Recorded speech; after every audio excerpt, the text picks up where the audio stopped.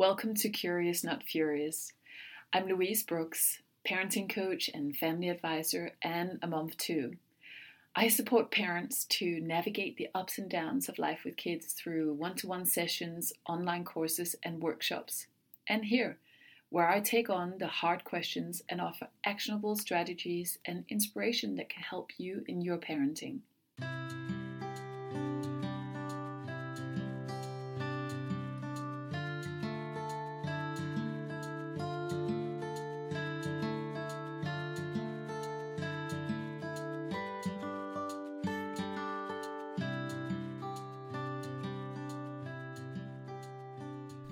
Hi, welcome back. In today's episode, I want to get a little bit more specific about this topic of independence that we explored in the previous episode. It's entitled, Help, My Child is Regressing. And if you haven't already, you can always pause this episode and go back and listen to that one before you listen to this. You could also just pick it up from here. It's absolutely fine. The thing I want to really explore in this episode is the one thing that we can sometimes end up getting a little bit wrong when we are in situations and in moments with our child where we're finally getting our kid to partake in, say, a house chore.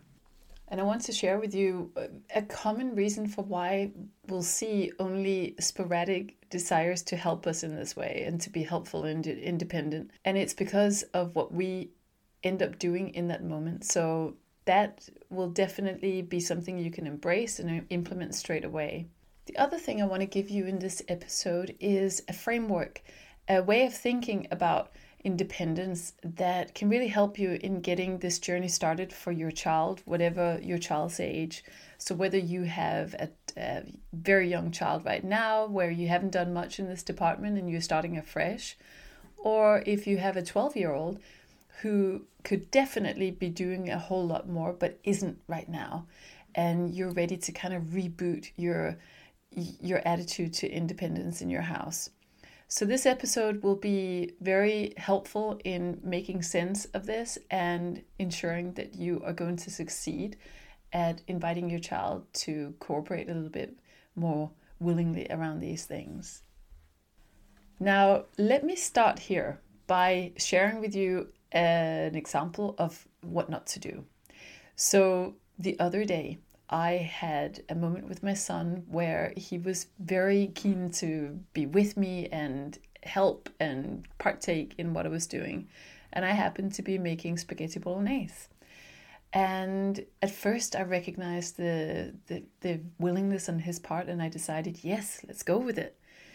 What I hadn't really fully accepted about the situation was that I was up against a deadline. I needed to get this done fast that day because we had other things to do afterwards. And I was having one of those days where, unbeknownst to myself, I had very little margin for any errors, and I didn't really have a lot of capacity or extra bandwidth really to be patient and to teach and to slow down the pace of what I was doing in order to set my child up for success. So of course, with an 8-year-old, there's a degree of coaching around how to handle a knife and all that kind of stuff. And he's usually pretty well versed in how to do this. But given the fact that we are currently undergoing major housework and renovations, we are sort of having to cook in very interesting ways, meaning we have chopping boards sometimes resting on a pile of sheets and wood piles and stuff like that. That just means that the whole process is requiring a little bit more effort on my part. The mistake here that I made, and it's easily done and there's no need to beat ourselves up about it, but the more we can be clear about our own capacity in a given situation, and the more we can respect our own boundaries on a given day, the more likely we are to be clear on whether it's today and in this moment that we are going to insist or invite our child in to do things that we know is going to tax us further. So if at all possible, try and check in with yourself before you start inviting your child or insisting on your child doing house chores that you are actually going to very easily lose your temper about, unless they're going to do completely to your plan or by a certain time. It's a really good idea to allow as much space around that activity as at all possible and be in a frame of mind where you yourself can deal with the delays and the hiccups that will invariably happen when we're trying to include kids in activities that take us far less time to do. It's a learning process. So I found out the hard way that I wasn't at all in the right frame of mind, but I was just so pleased that my child was willing to muck in. And I knew that the reason that he lost interest was because of my attitude around it. I became all the things that kind of turn kids off in terms of being helpful. I was doing a little bit too much correcting. I was hurrying him along. I was being very specific, and he gave me excellent, very direct feedback and said, "Oh, Mum, you've been so bossy around it. I find it boring." And, kids just say it how it is. And he was probably right. I was all of those things. But the thing is, I had just chosen the wrong moment for myself. So check in with yourself. Have I chosen the right moment? Is this the right time? Do I have the capacity or whatever it takes for me to be able to show up in a way that I know is going to be conducive for my child to want to actually do this with me? That's a great place to start.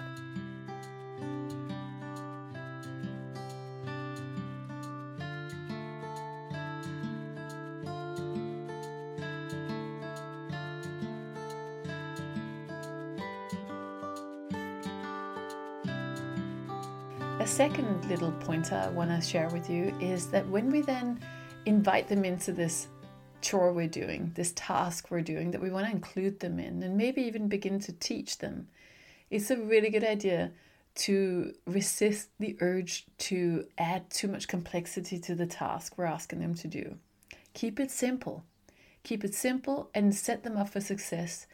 The sooner they can feel that sense of success, the better. So not asking them to jump through too many hoops in order to feel like they're succeeding at it is going to make them want to come back to that chore again, because we want them to feel that mastery of this task is not miles off. It's something that feels positive and rewarding in and of itself in the moment and hasn't required a whole lot of correction on our part. So to give you an example, let's say you have decided that your child is going to hoover their own room, or hoover the kitchen, or hoover the front room, wherever you think is like an acceptable and appropriate amount of hoovering for your child to do in your house. So you give your child the hoover, you ask them to plug in the hoover in the plug socket and turn it on and show them loosely how to hoover. So you observe your child hoovering, and I would strongly encourage you to not observe your child hoovering as in staring at them as if you're trying to correct them, but sort of let them get on with it themselves. But you notice out of the corner of your eye that there are a fair amount of corners and skirting boards that are not even being touched with the hoover, and maybe there's a part of you that thinks, oh, you need to do that more thoroughly, and I'm gonna have to redo it all afterwards. And if that comes up for you, you're not alone. We are all seeing the same things, but here it's a really good idea to take a deep breath, count to 10, and remind yourself that your child is in the process of learning, and the fact that they're doing the task and they're doing it without grumbling about it is what matters. And this way, it's a good idea to carry on leaving the task like that for about 5 goes. Let your child hoover his or her own way for about 5 times that way, where you don't add any corrections.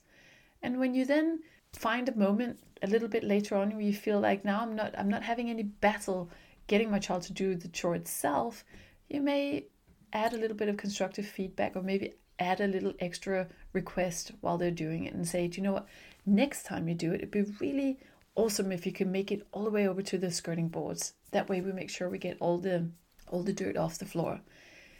When we say it in a casual way this way, and we add this instruction on, not to begin with, but further down the line, what it means is our child has already banked a little bit of mastery, have acquired a sense of feeling helpful, and we stand a far better chance of them not giving up and saying, oh, it's boring, I don't really want to do it.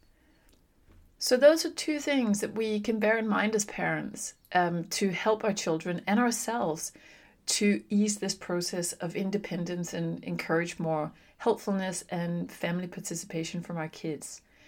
Obviously, as I said in my previous episode, Help My Child is Regressing, the earlier we can begin this process, the better. But all is not lost. This is a real key takeaway, that all is not lost. But what we do need to bear in mind, if we come at this after habits have been formed and after, for a long time, perhaps you have felt that you've been a servant around the house and that your children are not doing enough for themselves, and you've had that realization that, oh, I should have maybe insisted on this earlier, I should have gone with it when the door was open, like I spoke about in that episode, around the age of 2 and 3, when we see a big desire to be independent and to be helpful. No matter where you are in this journey, but especially if you're a little bit further down the line, remember that it's going to be even more important that you create a lot of positive experiences and associations around the idea of helping and being independent. If we don't, we're likely going to see a lot more power struggles around this particular part of family life, and we're most likely going to give up ourselves because we just find that it's going to create too much conflict.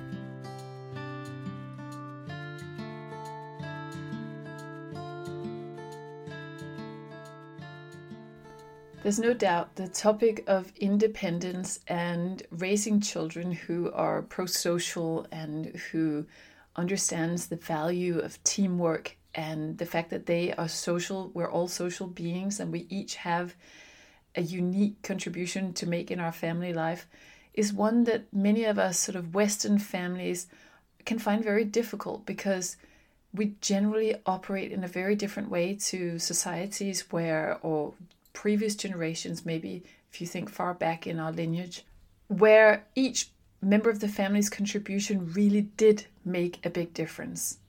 What we're seeing now in an industrialized and very Western and individualized culture is that many of the things that we ask our children to do for a long, long time are not actually going to be felt as help. Most likely for the first 5 to 10 years of your child's life, what they contribute in the family is not necessarily going to make a real difference, because many of the things are things that you can do in no time at all compared to how long it takes your child. But this is the reason why we need to get clear on why we're doing this. We're not doing it because it is going to necessarily create that difference and lighten our load in the short term, but we're going to have to consider the why as something that relates to a future, the kind of we wish for them to become, a mindset that we want to create in our children, but also so that we give them some confidence to be able to care for themselves, take responsibility for themselves first and foremost. And this is a nice little segue into the last thing I want to share with you in this episode, which is the framework that I spoke about in the introduction. The framework that can help us to get clear on what order we might need to focus on things in first. What I often see, and trust me, I've made this mistake myself, what I often see is that we go way too ambitious. We get way too ambitious to begin with and want to run ahead, full steam ahead, before we can even crawl. And it's natural. It's what we do when we get a little bit carried away or when fear drives the show. Where we're driven by fear as parents, we often get a bit unrealistic and overly ambitious, and we end up just giving up. We end up setting ourselves up for failure. So in order not to do that, here's what I propose. Rather than getting your child to do a bunch of social chores, so things to do with the running of your household, start a different place. Start with your child's own world, your child's own body, your child's own space in the house, and work from there. What this might look like is ask yourself first, okay, irrespective of my child's chronological age, which in this respect doesn't really matter, not as much as we might think, in comparison to peers or whatever we see and hear on the playground, put it aside and look at your specific child and try and relinquish and sort of park up for a minute any judgment and any sadness you might have or fear you might have around the fact that there are certain things your child is not yet able to do. What are your child's skills gaps? What can we focus on first that is going to set your child up for being more self-sufficient and actually boost your child's confidence in the process? What this looks like is, rather than perhaps in the beginning getting your child to do the hoovering of the front room and tidying up the front room and fluffing pillows, setting tables, and sorting out the washing, ask yourself, is my child in the habit of making their own bed? Would they even know how to make their own bed? And if not, then that's a brilliant place to start. And the reason being that when our children can connect on a personal level with the difference that they've made, they can feel the difference, they can notice a difference that actually means something to themselves, they're much more likely to develop a strong habit around that feeling. This is the point where we would often maybe overly praise and share with our kids just how wonderful and amazing they are and lavish them with maybe a sticker or a marble or whatever we use as incentivizing those kind of behaviors.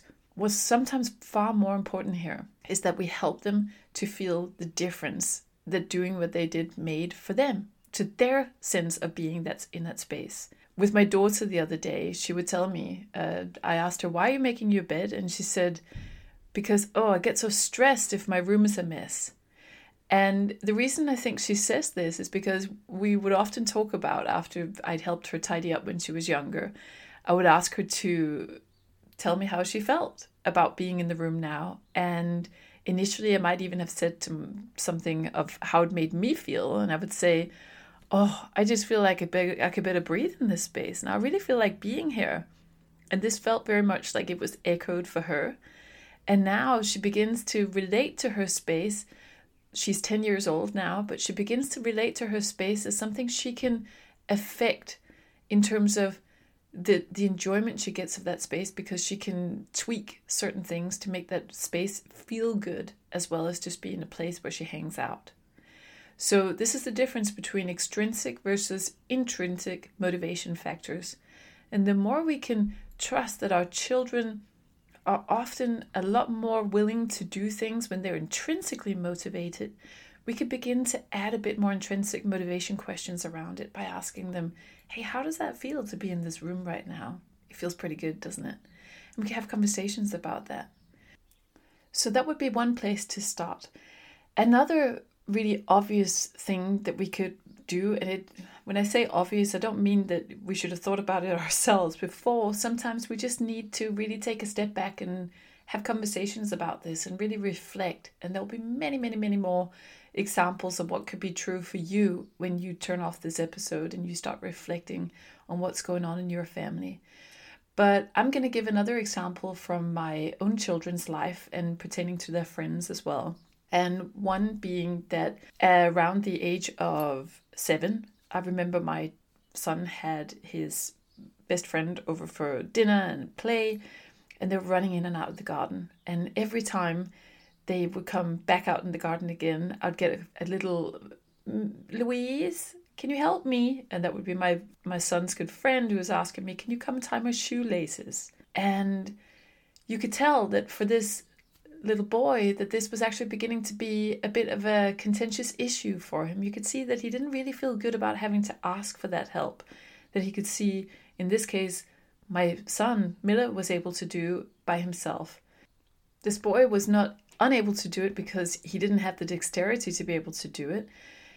This was the result of what we can so easily identify with, right, as parents, that we are maybe pushing other things that are unrelated to our child's own care and own responsibilities, personal responsibilities, that we actually end up getting good at the outside stuff before we even are able to take care of the inside stuff. So you might resonate with that.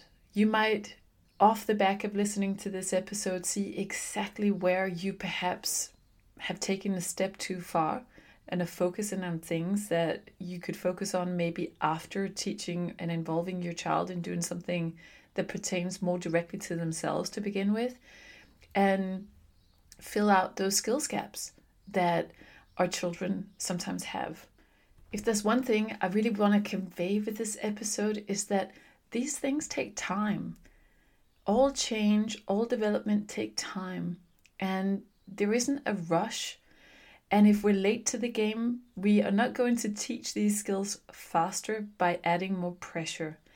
The pace, the process remains the same. But what we could do to help ourselves is to be more mindful of creating some positive experiences around what we're asking them to do, criticize and correct a little bit less, and be conscious of setting them up for success and for positive experiences around it. And what we're going to see is most likely that our child is going to grow in confidence from being able to do things for themselves. And remember that we're not necessarily doing this because it is an actual help in the here and now, but because we have our long-term value, vision, goals in mind.